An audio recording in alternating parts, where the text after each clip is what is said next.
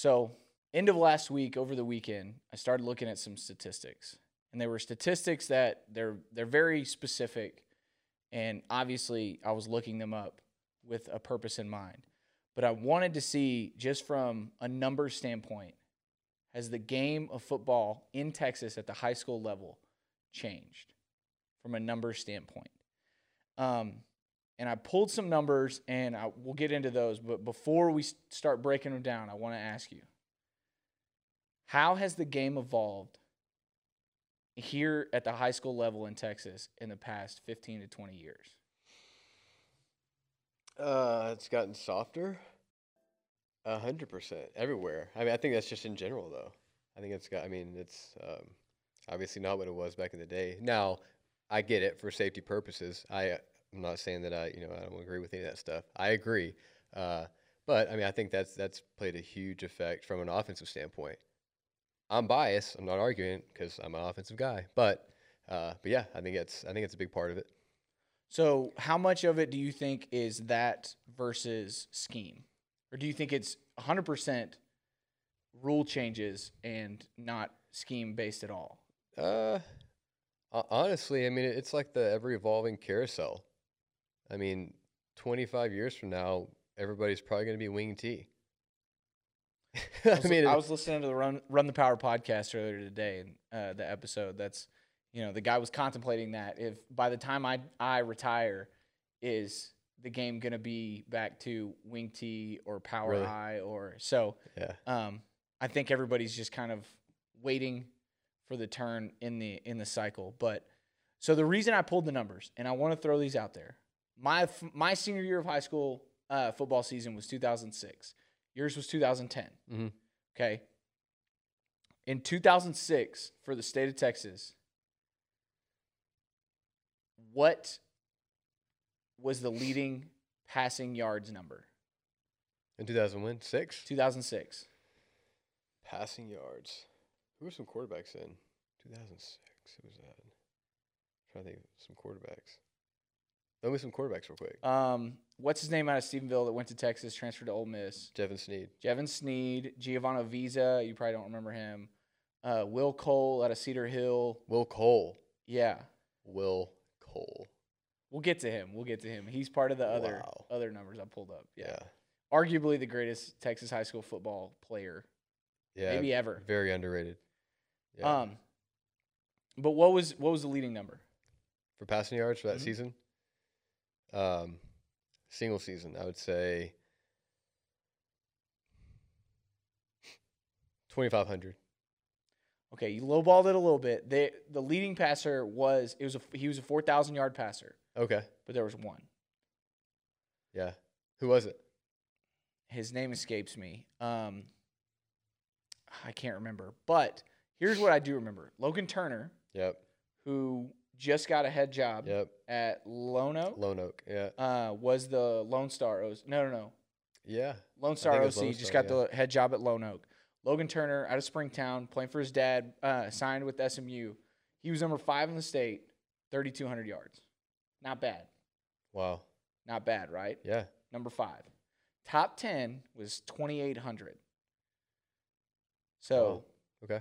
But we only had one 4,000-yard passer in the state of Texas in 2006. In 2010, how many 4,000-yard passers were there? 10. You're just all over the place. I believe there was – so the 4,000-yard club was still pretty elite. I think there was 2, maybe 3. Really? But, yeah, that was a loaded class. Right, that's for 2010. Yes. Oh, I was thinking this year. No. Take that back. No. Yeah. I would have said whatever the number was. I think it was 3, but that was a loaded quarterback class. Yeah. Which is why I was overlooked. 100%. Yeah. But the top 10, I believe, was in the 3,500 to 3,600 range. Okay. Yeah. Now fast forward to this year. Yeah. Still going with 10? Oh, yeah. I believe it was 8. Really? Top 5 were 4,500 and higher. Yeah. Or 4,200 and higher. But I do know the Texas Southern commit, 4A quarterback, he was number 5 with like 42-16. But reflecting on that transition, right? You talk about Logan Turner was number 5 in the state, 3,200 yards. And then you go to 2010, and number 5 is like 36 or 3,800 yards. And then you go to 2020, and all 5 of the top 5 are 4,000 plus. Yeah. So is that safety, rule change, or scheme? All of the above. All of it. 100%. I mean, I think a lot of it, though, too, is, I mean, give the quarterbacks credit. There is a lot more development now than there was even 5 years ago. I mean, at this point now, I'd be willing to say majority of quarterbacks that are playing now probably have their own quarterback trainer. So, I mean, development-wise, I mean, the kids are on a better level, higher level, but it's also like flavor of the week, and in this case, probably, flavor of the decade, as far as what the offense is and the scheme. And so it is more aired out, give the fans more what they paid for and give them a show to watch. So, yeah. Okay. I agree with a lot of that. I would say personally, that I think that it's much heavier on scheme and concept, evolution and growth and knowledge. Not that rule change and safety protocols don't have a play in or have a hand in it, but I think that we undersell the growth of the high school game quite a bit, simply because when some of the other numbers I pulled up that I want to talk about, I mean, they play right into those hands. I can still remember certain concepts that we ran in high school, and, I can't remember the whole book, but, we were doing our variation of shallow, post dig, drag, fade. Yeah. We were running smash. We were running smash stutter. We were doing some of those things, right? But for whatever reason, the game, and I don't know if it's been an emphasis on tempo or what, but the evolution of either execution or understanding is so much higher, I think, at this point. Yeah. And part of that I definitely would put into technology and the availability of information and, the ability for high school coaches to go talk to almost anybody, not just in the country, but in the world, about the game of football, what they do, how they run their program, what their offense or their defense looks like. But the reason I don't, I try and shy away from on this evolutionary aspect of it just being like, guys are just more pass heavy now. Because let's, again, look at some of those numbers. Yep. Okay, Will Cole in 2006 led the state in rushing as a quarterback with 3,000 yards. Yeah, a lot. A lot. Yeah. Okay, top 10. So top 10 was kind of my barometer because I always felt like you were always going to have the freak out. The Will Cole's going to exist in some form or fashion, right? Right. But I feel like top 10 is going to give you a good spectrum of what the really good runners or throwers are doing. Top 10 in 2006 was 1,800 yards. A lot of 1,800-yard rushers in the state this past year. Yeah. A lot of 1,800-yard rushers. Absolutely. 2010, just in that 4-year period, it jumps up to a little over 2,400 yards for the top 10. Yeah, I've always been curious about field position. I feel like it's increased and been at more of an advantage offensively. You know what I mean? I mean, there's like the touchback rule. Yeah, touchbacks. Even just the rules and as far as punt returns and whatnot. I mean, it's you really don't see them backed up heavily. -5 anymore. I mean, it's teams now are more of like, oh, let's just let go and get a 25, go from there. For sure. And then just kind of to cap it off, I believe the top 10 for 2020 was right in that 2,600 range. So there wasn't a huge jump from 10 to 20 as there was from 6 to 10, which I also then found interesting. But when you look at those numbers and you just kind of average out the top 10, pretending that one played with 10 or 10 played with one, vice versa, from passing to rushing, sheer production has gone up. Yeah. And what I'm curious about is that more of a tempo thing, or, like I said, is it conceptual is the game changing just from an expectation standpoint? No, I mean, you're right. I mean, it is evolutionizing, 100%. I mean, we're getting better. I mean, defense coaches are getting better too, but offensive coaches are getting, you know, they're getting out of the old, old school frame of mind of, run the ball every single time, blah blah blah blah. It's changed. What I would be interested in, just from a study perspective, I want to see what the passing yards difference is from those time frames, 4A and below.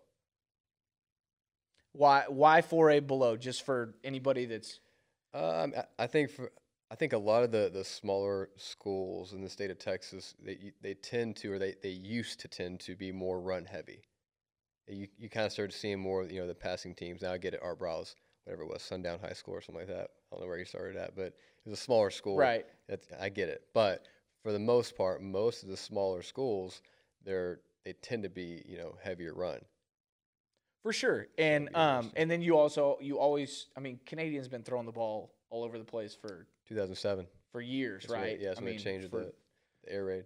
For almost 15 years. So you're going to have those outliers, but I would definitely agree, and that's still reflective of the really good teams. Yeah. Because when I looked at those top rushing stats, I think he was either number 4 or number 6 kid out of Jim Ned that basically willed them to a state championship. Now they had a lot of kids that made a lot of great plays. Yes. Yeah.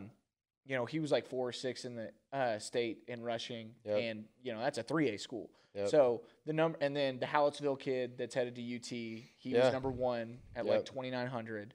So what about Dalton Brooks? Didn't he kill it too or something like that? I mean, those were kind of the names that just stuck out just from playing in state championships and knowing that they're from small schools. So, but yeah, so I just always thought that was interesting because I think that high school football coaches, especially here in the state of Texas, are, it's a unique fraternity of commitment to the game, commitment to the kids, commitment to the classroom.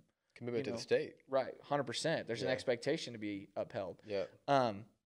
But I do think that the growth that we've seen in a production standpoint has come through an availability of information. Yeah. Right? I can't attest to what coaching school looked like in 2010 or 2006, but what I can attest to is what it's consistently looked like since 2015 when I started attending, which is we are going to go out and do everything we can to bring the best of the best in the football world to speak to you guys and be available to you guys for an information overload almost. Yeah. You can leave there. We've talked about it before. It's really easy to leave coaching school and be like, I got all the answers this year, right? Yeah. And rewrite your whole playbook. And that's simply because you got guys that do a lot of different things really, really well, talking to you about what they do really well.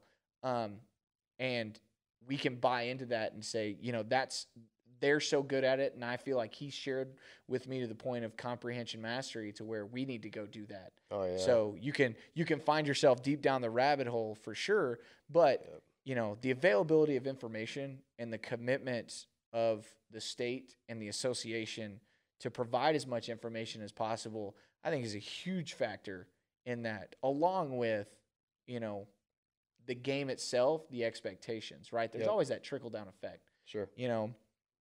The NFL has kind of catered towards put more points on the board, more explosive plays, protecting guys because it is entertainment, and then the college guys want to be in environments or systems that are going to prepare them for those type of situations.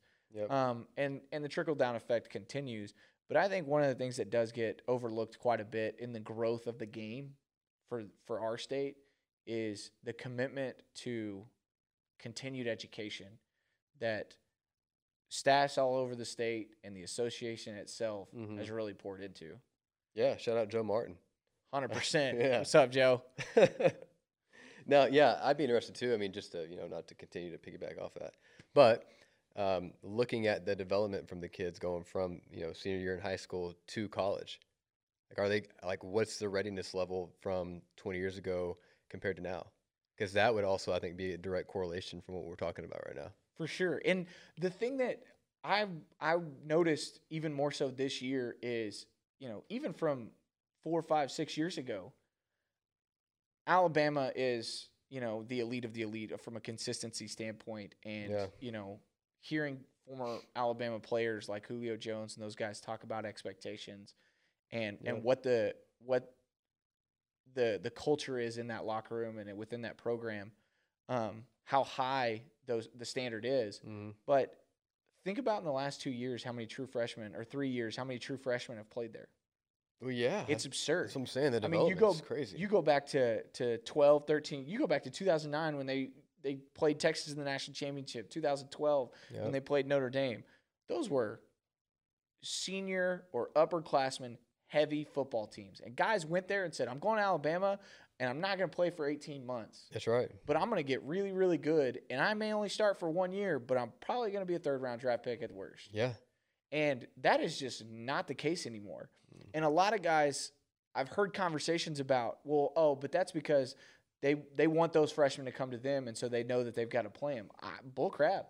Yeah. I think it's because they're there and they're good enough to play, so they play them. Well, yeah, it comes back to the development. They've been developed. I mean, that typical gap from 18 to a 25-year-old man, which is still big, but it's not as big as it used to be anymore. And I think consider being in like air raid offense, spread offense, whatever you want to call it, there's a lot more rotation too than there used to be. Yeah, you're not putting 11, maybe 12 or 13 guys saying, all right, here's our offense, and they don't see anybody else during the game. Correct. I mean, you're throwing passes to 6, 7, 8, 9 guys in one game. Yeah. And it's reflective in the NFL. I think I saw Drew Brees had a game this year. He completed a pass to like 11 people. Yeah.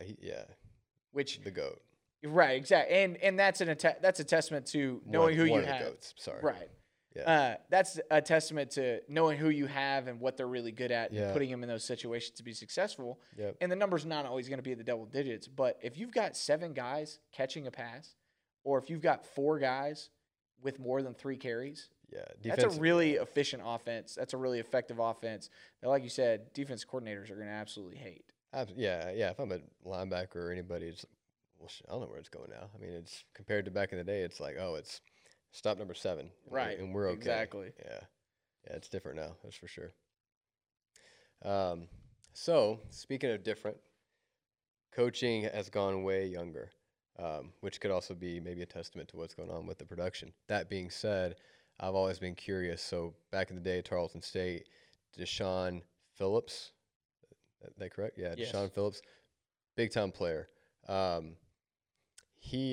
was multiple times to where he didn't have to do what a lot of the other teammates would have to do. He would get by with a lot of other things as well.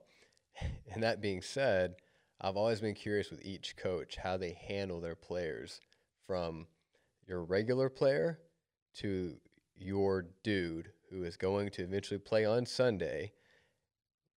Where does he stand from a program standpoint? Is it based on, him? What does he do compared to the other guys? If he gets in trouble, do you treat him any differently? Are you afraid of what the other guys are going to see if you do treat him differently? I feel like that has changed big time in the last few years. Just curious of your opinion on that. I'll be completely upfront and honest with this question, because I feel like I really try and be as upfront and honest and transparent with my players about this. I subscribe to the Wade Phillips philosophy of you do not treat all your players the same, and you do not coach everybody the same. And that is not because we play favorites. That is because you, Johnny, and you, Joe, are not the same player. You don't have the same strengths. You don't have the same weaknesses. We're not going to use you in the same way. Yep. You don't have the same personalities. The other side of that is, if we are pushing our kids to empty the tank every day they're here and work to their absolute best, and I got a guy over here that's doing exactly that, his leash is a little bit longer than the guy that I got to, stay on his shoulder. You got to finish. You got to do these things. You got to push harder, right? It's just like, this is simply metaphorical purposes, but it's just like when you have a pet. You got a dog that's well-trained, does what he's supposed to, that you have trust and confidence in. Yep. You're going to go on a walk. You ain't taking a leash. Yep. You got a 6-month-old puppy that's still trying to learn the ropes and figure things out and doesn't always do what he's told. he's going to have a leash on, Yep. right? And I think relationships are going to be a huge factor into that. If I've got a guy that started 25 varsity high school football games for me, and I've got a guy that started 3, Yep. and player A makes a mistake, me and him are going to have a way different conversation than player B that's only started 2 games. Mm-hmm. Because my expectation is that he had a momentary lapse of judgment, something that I've probably seen him be successful at multiple times. Whereas if this is a new issue, I got to nip it in the bud. I got to take care of that thing right now. Yep. So we never have to deal with it again, or it's very few and far between that something like this comes up and we can move forward. Now, the caveat to that is how you start the season relationally does not have to be how you end it. Mm-hmm. Yeah. I'll never forget the first time I ever saw like a mic'd up or anything on NFL films. Brian Dawkins' pregame huddle, and he's screaming at all the Eagles, respect is earned, it's not given, right? There was a lot more to the speech, but, respect, trust, and confidence are things that are earned. Mm-hmm. And you can earn them in 2-a-days to a certain extent. Right. But you can also earn leaps and bounds of them on Friday nights. Yeah. And on the flip side, you can lose respect, trust, and confidence in 2-a-days. And you can lose it in leaps and bounds on Friday nights. Yeah. So for me, I don't want to approach every kid the same. We'll address a unit or an offense or a team, right? But at the end of the day, there's certain relational activities within a position group, okay, or an offense that is going to vary from player to player. And I think that's the position coach's job, to build that relationship and understand not just what pushes that kid's buttons, right? Yep. But where does he stand, right? There's a hierarchy, okay? Yep. And that's okay. Everybody doesn't get treated equally. That's life. And this is a great opportunity for you to understand that football is a reflection of that life. And you can be treated a certain way by doing the right things every day on a consistent basis and earning that trust and that respect and that confidence from your coach, from your teacher, from your boss, right? Any of those people. Okay. What if they're both freshmen? You have freshman A, 5-star, and freshman B, regular. Just regular average Joe. So the second I told you what my answer was, that you were just waiting for that. Well, yeah, because you went to, which makes sense, because in Deshaun's case, experience. Yes. Like if it is a senior or something like that, you said it great. A relapse, he just kind of forgot. You had a dumbass moment there. It's okay. But I think it's even harder the younger you get. Because at some point, whether you're a head coach or a position coach, OCDC, whatever, you do have to make a statement with the younger kids as to like what you expect from them. But if you do have that freak, he's a freshman, he's a sophomore, he's going to have those moments.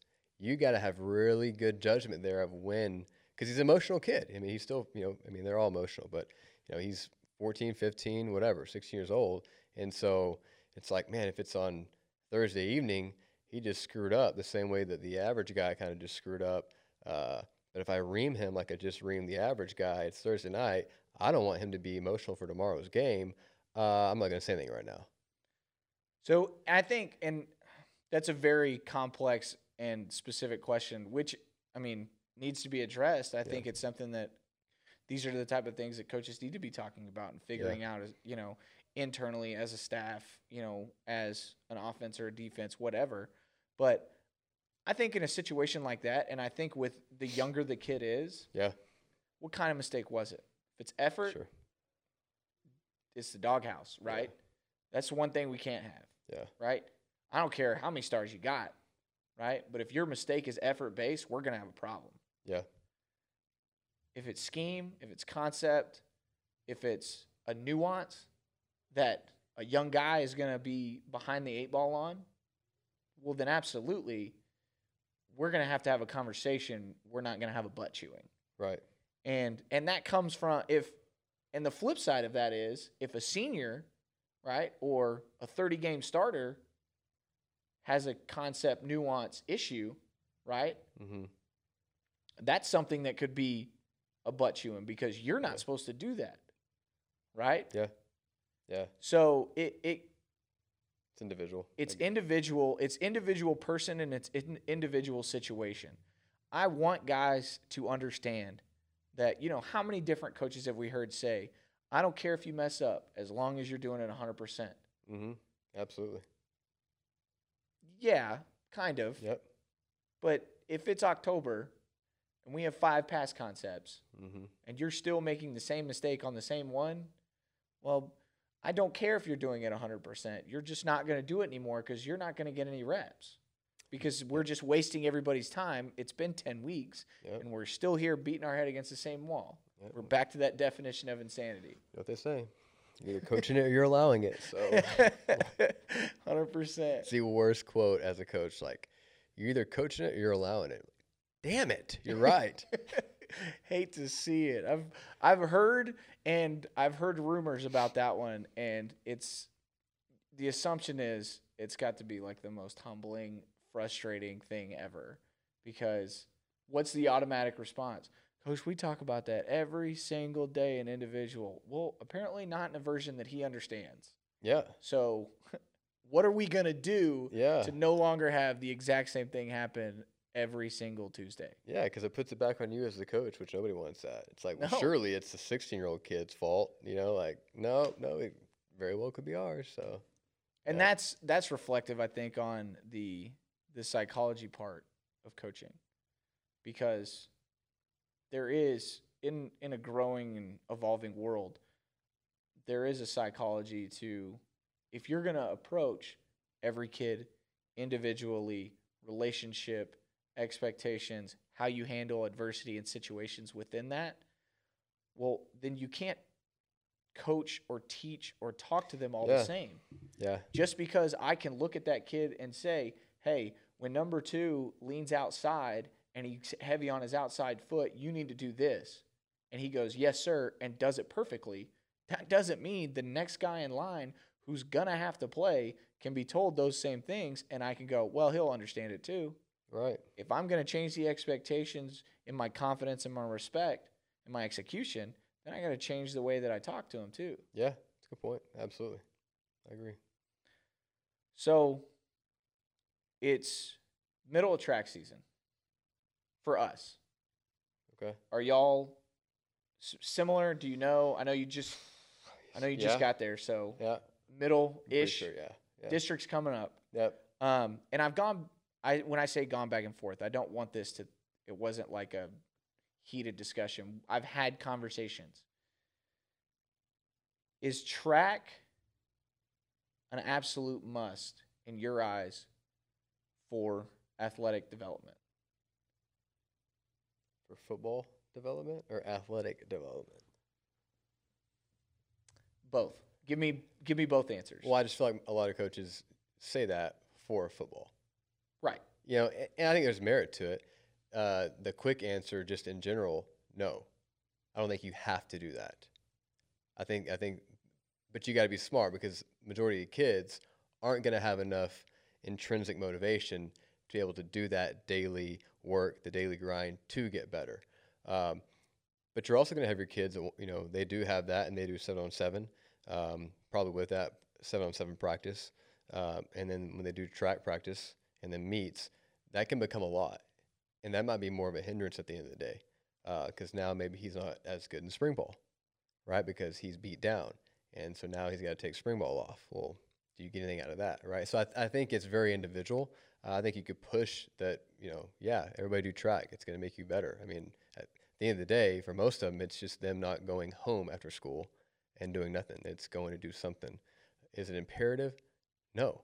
I think that's a common sense answer that a lot of coaches don't look at, but I think a lot of them see it in our eyes where it's like, well, if they don't do it, what are they doing? Probably nothing. And they can say they're going to do it, just like the person's like, yeah, in the old small town, you know what, I'm just going to stay here, I'll go to junior college a year from now, and then I'll go. No, you're not. You're going to be there forever. You take that 1 year off, you're not going to do it. Just like the kid's like, yeah, I'm going to work hard. I'm not going to do track, but I'm going to work hard. No, probably not going to happen. So push them all to do it, but it's not imperative. So, track, in your opinion, is a group solution to an individual potential problem. Yeah, absolutely. I mean, I think it's the easy way for a high school program to better everybody, and I think you have to maybe pull some of those guys aside individually who you think they have to do it, or you know what, you're gonna just do the practices. Perfect, because that's the part I'm Yeah. focused on. I don't want to say concerned, but that's where I think the emphasis needs to lie. Track season doesn't mean you're doing track, doesn't mean that you're going to a meet every Thursday or Friday or whatever. It's not what that means. And that's why I wanted to make sure that I said athletic development, because it's really hard to pinpoint a high school sport that track can't have a positive impact on. I mean, I think anytime you're improving cardiovascular endurance, you're improving an athlete. 100%. You know, I mean, on just top basic stuff. on top of that, running technique, understanding mechanics, and you're in an adverse situation where you're being coached, right? Then the bonus of that is if you are taking your guys to meets, it's competition. And a lot of times, one of the things that, I think it was right before COVID hit last spring, Duncanville, I saw on Twitter, JV 4x1 ran a stupid low 40 some 4x1 38 or something. something ridiculous, but it was the JV. Yeah. 3 of the 4 guys started on varsity on defense. And it's a really hard, like you said, the common sense answer is no, you don't have to do that, but you got to do something. And it's got to be super effective, and it has to be detailed and specific, and you have to be motivated in it intrinsically, and you have to be committed to a schedule, all of those things, right? And what encompasses a lot of those boxes, what can you check? Well, track practice can, right? And then on top of that, kind of the cherry on top of the sundae is how many college coaches do you see tweeting or putting stuff out there about, let me see your track times, ballers run track, elite guys compete. We want to see you at track meets, things like that, which there's a ton of merit to, right? So there is no easy answer, because I can say, no, track's not absolutely imperative, right? But what is imperative? A consistent workout schedule that is going to be technique and cardiovascular driven, where you are going to compete on a regular basis. Okay, so I can go somewhere else and hopefully check all those boxes and be consistent with it, or I can be on the track team. Yeah, and honestly, I can give you a really good example as to why that might vary from state to state. So being in Tennessee the last 2 years, Nashville in particular, most of the coaches there, first off, especially for private schools, you probably have 3 or 4 like full-time coaches. And so after that, you probably have maybe 10, if you're Lipscomb Academy, you've got 25. 25, True number. Yeah, literally. Assistants. And they're real estate agents, pharmaceutical sales, whatever. That being said, the difference in Texas is every coach is full-time, and every coach probably has a second sport. To whereas whenever I was in Tennessee, like we had our kids, do track, but a lot of them didn't. Why? I didn't have a second sport. So after school, I'm available to be there for those kids to actually work them in the off season. To whereas you tell a kid here in Texas, like, hey, come after school and get the work on your own. I can't be there because I have to go do track. I have to go do, powerlifting. So those resources aren't available for them.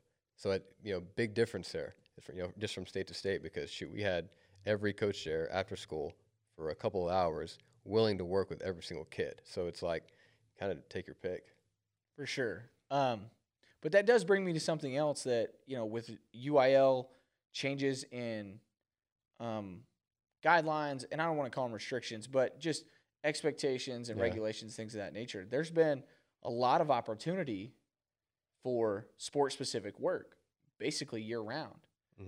There's been a lot of allowance in sport-specific work throughout the summer, or certain aspects, especially bigger schools with spring ball and things of that nature, Yep. and the amount of time you can spend with your players. Now, there's even conversation about allowing high school coaches to coach 7-on-7. Yep. Which I think is a very nuanced conversation that we have to be extremely careful of, simply Yep. because, the second you're like, hey, you guys can coach 7-on-7, what's the expectation? Yep. You're coaching 7-on-7. So Yep. it takes away to some of that summertime that we get to spend with our families and things of that nature. But I digress. My point is that, do you ever fear, with having more year-round availability of sport-specific work, about burnout? I mean, I think majority of the kids will eventually, for sure, have burnout. So I do fear it. I mean, a good point is back in Nashville, I think we started helmets like May 28th, like 2 days. I think like maybe the second week in June or something like that. So legitimately, your padded practice season is 3 times longer than your football season. Yeah. So week 5, it's like feels like it's week 12, and so I remember all the coaches we were talking about what can we change this next year, blah blah blah, and I was like, well, I think if anything we could maybe give them a couple weeks off, just because I think it's imperative that you have to have that time off. They're not obsessed with it like we are. Okay, I think they have to have that time off in order to be excited to come back to play football. I think you have to. I remember as a kid, you go to each sport, basketball, football, baseball, and so all that kind of comes back in that circle. And when you've been away from football because you've done your other 2 sports, you're excited for that. You're excited to go smell the trashed out bin where all the shoulder pads are at, just because you haven't been able to smell that and be able to put a pad on in the last 6 months. To whereas if you have a 3-week break and you're a high school kid, it kind of sucks. You kind of have to fake it till you make it to that point, and then you're having to push for effort, and it makes it tough. Hope and pray that 2 weeks from now I'll actually still like to be here. Yeah, yeah, man, it's tough. So I do fear for that. I think a lot of coaches nowadays almost just assume that every kid they go home and they're like thinking about, is it duo or is it, inside zone with same side, kick out. They're not doing that. No, they're doing anime or whatever the hell it is. I don't know what it is, but they're doing all that stuff. Like it's not that. Yeah, they're not going home thinking about how many different ways can we run split zone. They're literally doing anything and everything else. Yeah. And that it's something that, I'm in a place that, fortunately, these kids are brainwashed when they're in first grade that no, you will love football and you will love it in everything that you do. Your breakfast will be football. Everything will be football. But I have legitimate fears, especially about this time as we really are in the deep part of track season, getting ready for a district track meet. There's a lot of opportunities for our guys to do extra stuff. Mm-hmm. And I know personally I've pulled the reins back on that solely because, you hear the things about LSU a couple years ago when they did the receivers had to catch 10,000 balls in the summer. Yeah. Right. Which is great. That is at the collegiate level. But if you put those kind of hard parameters, of there's a difference in saying, hey, you guys need to make sure that you're doing extra, working on some technique stuff. Yeah. Versus, hey, you need to catch 1,000 balls a day. Right. What's that kid gonna hate to do come, Cinco de Mayo? He's going to hate catching the football. Yeah. So, let's make sure that it's a balance of using this time wisely, getting better, perfecting our craft, but keeping in mind that they are kids and they do play for the fun of the game to a certain extent. We have a lot of guys in our program that they're great kids. They work their tail off, but the biggest reason they're here is because they get to hang out with their boys. Mm-hmm. They get to work out with their boys. They get to have class with their boys. They get to be with their buddies, and that's a huge part of it. The expectation is different at the collegiate level, and it's like you brought up that first week is we got to make sure that just because we can spend 70 hours a week with them, doesn't mean that we have to. Right. because it is a game, and this is still kind of the purest form of that. Yeah. So let's make sure that we're balancing things to maintain that purity. Yeah. I mean, and to go back to your point with the kids at Salina and the kids at Lipscomb Academy, they're good kids. And so, like, they're not ever going to try to show up and be like, Coach, man, I don't want to be here. They're truly going to fake it. And so it's hard for you as a coach to be like, man, I can't really tell here because they're going to be here 100%. And that's where I think it's hard, kind of depending upon the demographic you're in. It's like, to whereas some of the schools I've been to in the past, it's like they're going to tell you, straight up, Coach, we are here way too much. I ain't coming tomorrow. You got a decision to make now. And so it's different. So put me in a program that deals with that. What's your response to a kid when he says that? I mean, I think it's always figuring out the why. Like, okay, why is he saying that? I mean, you have to always reflect upon your program and think like, and I think I mess it up a lot, but okay, well, what is it like going through his shoes right now? Especially when you're in programs like that with kids like that, they got a lot of things going on. I mean, they're trying to figure out, where they're going to eat, every night and stuff like that. So it's different. I think you got to find out why he said that. Maybe it's something deeper and he's just acting out because he wants to actually talk to you. I don't know. I mean, I've had those situations and they've always been different. Or maybe he's just that guy that wants to speak out. Every team has that too. So I think it's finding out the why, pulling him aside. It's always funny when you pull those guys aside individually and it's like, whoa, what happened to that character that was just out there in front of all your friends? Why'd you get quiet all of a sudden? So pull him aside, talk to him, figure out what's going on, and then, from there, make your decision. For sure. I think that it's something that a lot of different groups approach a lot of different ways. And, we've said it multiple times on here. It's, there's 1,000 ways to do this thing. There's 1,000 ways to run offense, 1,000 ways to run defense, 1,000 ways to run a program. And they can all be successful, right? And kids are going to have different reasons for why they would speak out and say those type of things. And like you said, the vast majority of the time it's not directly correlated to I literally don't want to be here. Right. It's usually I don't want to be here right now, and there's a reason that I'm trying to get you to ask me about, right? Because the kid's never going to – how often does a 17-year-old walk up and go, hey, Coach, I'd really like to talk to you something that's deep and personal? Yeah, he'd be a psychopath. Correct.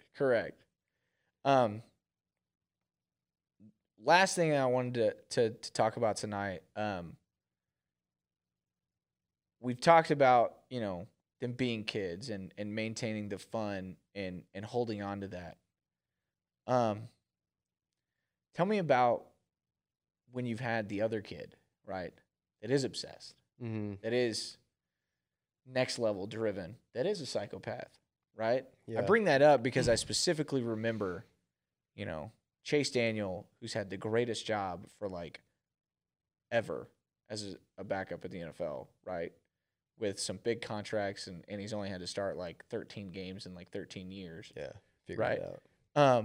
But I remember when he was in high school, and they talked about what his high school schedule was like his senior year, and how, and it was something that I took away from. I was a sophomore in high school, and ESPN did a special on him. They were playing Denton Ryan. It was a top 5 nationally ranked matchup, and they talked about how he would go to the cafeteria, get his lunch, and then he'd go straight to the field house, and he would sit next to one of his assistants, and he would watch tape. And he had a study hall period, and he would watch tape, right? And so that was something that when I was in high school, I tried to adopt and do those things because, well, that's what good football players do. So that's what I need to do. How does your approach change to an off season or to a game plan when you have a kid like that? Because I know you've had them. Yeah, I mean, I think at Lipscomb we had a lot of those. I think the first thing you need to do is you need to identify if it's a kid or if it's a parent. I've made that mistake before where I was like, man, this kid's extremely motivated. No, it was actually just the parent. And so but that kid goes back to he's really good at, saying what he's supposed to say, doing what he's supposed to do, but he actually doesn't want to do it. And I think that makes him kind of get burnt out even more.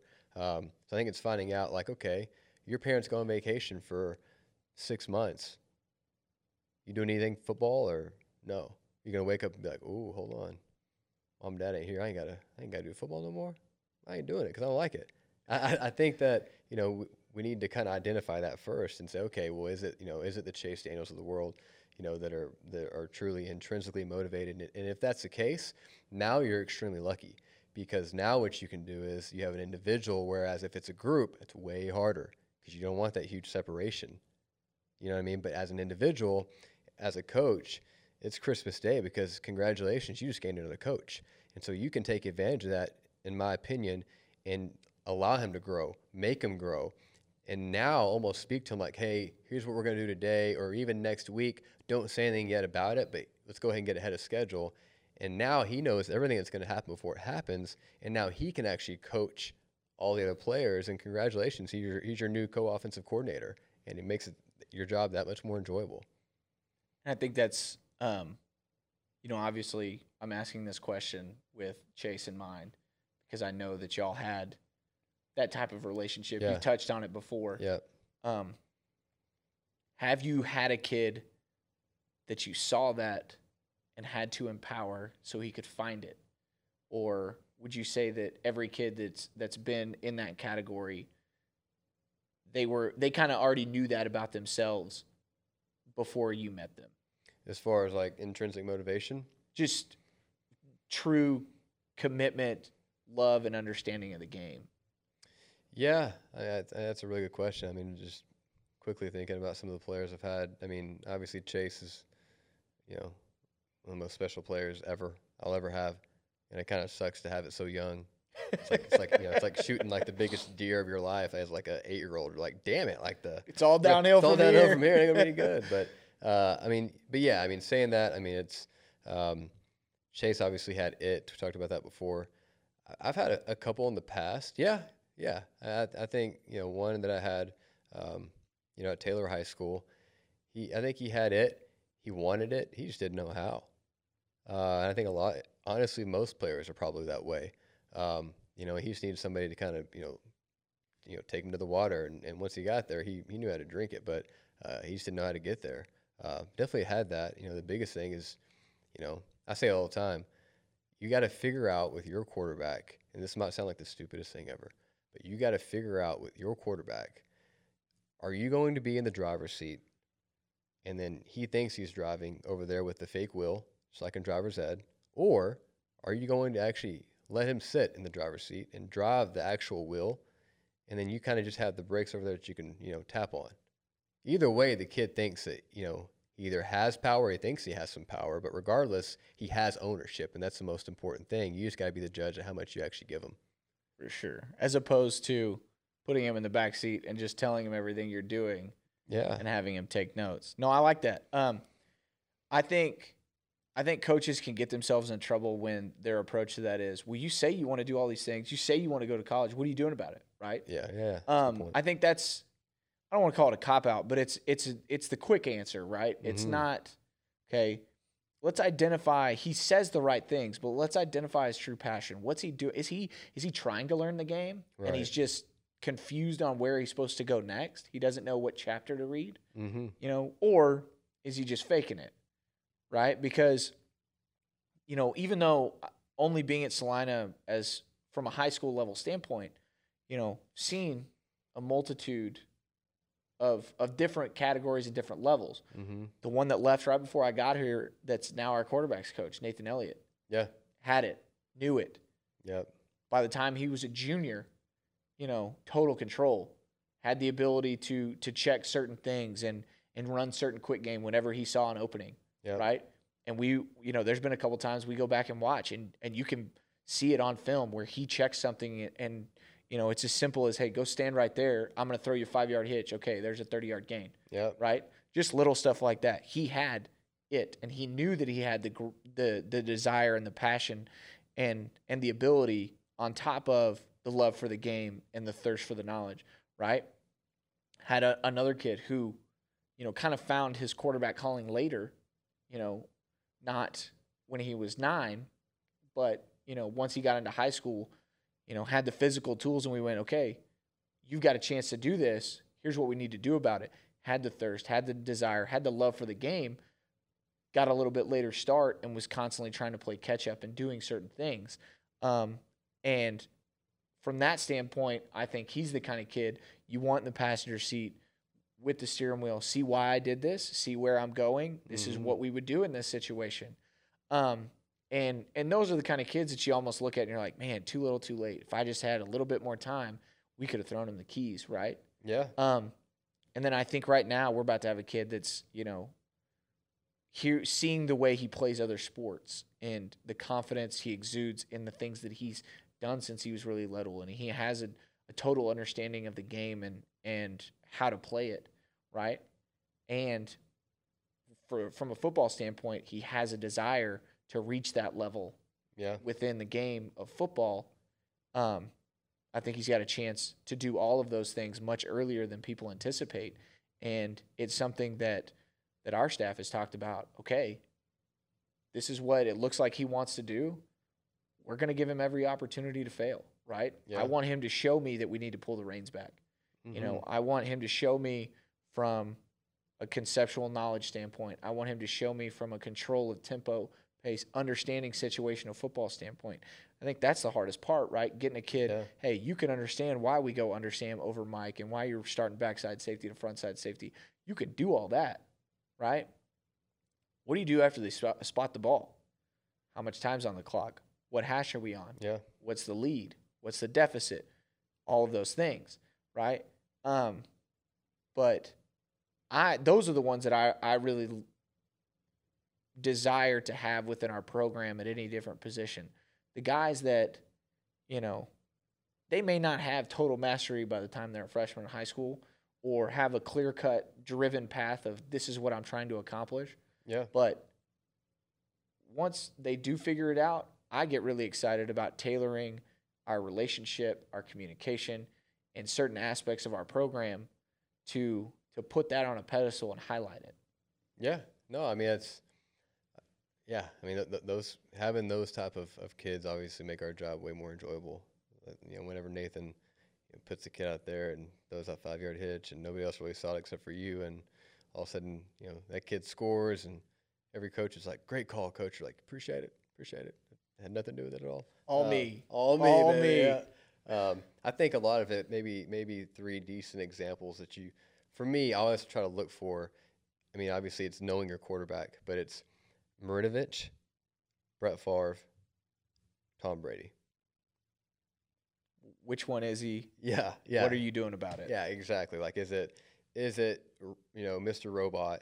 He's gonna say, do, everything what he's supposed to do, but he actually has no clue who he is. He just wants to go surf. Yeah, exactly. Yeah, and he doesn't, figure that out until he's away from everybody else. Or, or do you have the Tom Brady that has that drive and he's going to will himself to be the quarterback, and you got to put him in those positions and he's going to continue to grow and be great. And then you have the Brett Favre where it's like, I don't know what the hell dime coverage is, personnel. I don't care how many safeties are out there. I'm just going to sling it right there. And he does it all the way to the Hall of Fame. So. That is still one of the greatest NFL stories. I hear y'all keep saying that. What does that even mean? Yeah, what the hell's dime? Oh, that's all it is? Okay. Yeah. Yeah, it's, identifying those relationships, I always kind of connect them back to game situations. Kid we got now, we call basically a pick play that's supposed to go down the sideline. And, we're in the 3rd round of the playoffs. This kid's 15 years old, right? He started a grand total of, this is his 6th start. Ton of varsity experience right there, right? And, we're calling the play because, hey, we know it's man coverage. This guy's going to be open even if it's a 50-50 ball. Just give him a chance. Just catch it, throw it outside the numbers, yada, yada, yada. Yep. Snap of the ball, safety sprints. Doesn't even look. Just sprints to the sideline. 35 yards downfield. What does he do? He passes the ball and he throws a slant. 40-yard gain. And you're like, hey, you're not supposed to do that. But, hey, great job. Not supposed to work. Good job. Yeah. You come to the sideline, and I tried to be really careful to not ask a question that made me think that I was upset with him. Yeah, tough. Hey, why'd you do that? Yeah.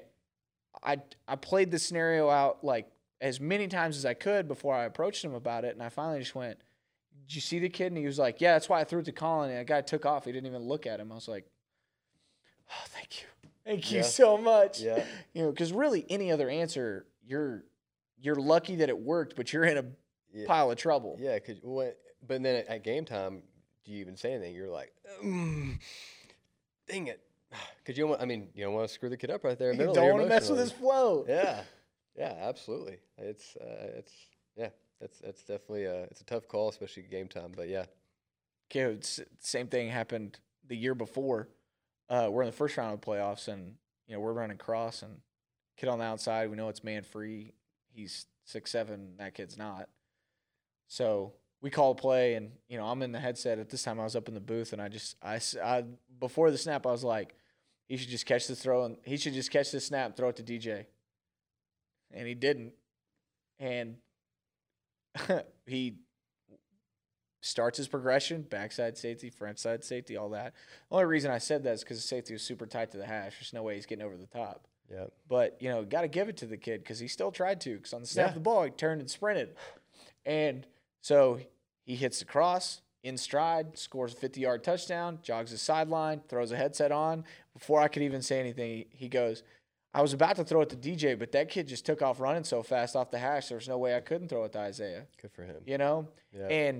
And that was what I wanted. That with him, where he was in his career, the why was almost as important as the execution, right? Yeah.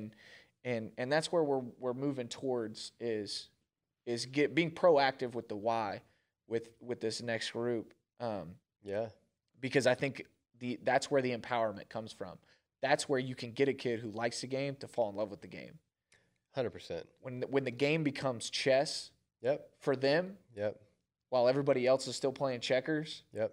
who doesn't love to play games that they're the best at, right? Yep. Who doesn't love to pick up Mario Kart when you know the secret code to jump and win the race, right? Who doesn't love to play things that they know that they're best at? Yeah. So that's really why I try and push the empowerment and be proactive with the why, because we could take a kid that likes the game and he's a good athlete and he kind of likes the game and maybe I'll do this.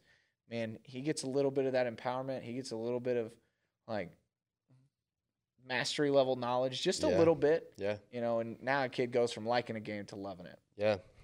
You like the chess and checkers, don't you? That's one of my go-tos. Shout out Kaz Kazadi. Yeah.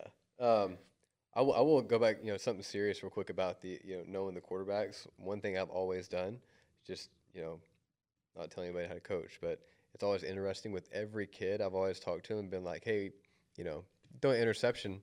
What's the first thing you think about? Is it mom or dad? Is it you're pissed at yourself? You're thinking about, you pissed at yourself and then it's the coverages and, how can I figure it out? You're scared I'm going to get mad at you. I think that tells you a lot about your quarterback. And until you know that, you don't know your quarterback. But I think if you do know that, that fixes a lot of issues. Just in my opinion, I think that's one of the biggest things that coaches overlook. It's like knowing your kid. How is he going to respond? I mean, it's just like a girlfriend. You got to get to know her. You have to. You got to know what makes him tick, what doesn't. But little things like that, especially for a high school kid, it makes a huge difference because at the end of the day, I mean, we're not thinking about that stuff, but that's a big deal to him. Like, is he going to go home and get reamed by his father? Is he, is he scared that we're going to yell at him? If that's the case, if I've been yelling too much, I think those little things, as far as with quarterbacks and how they operate, I think it's very, very important.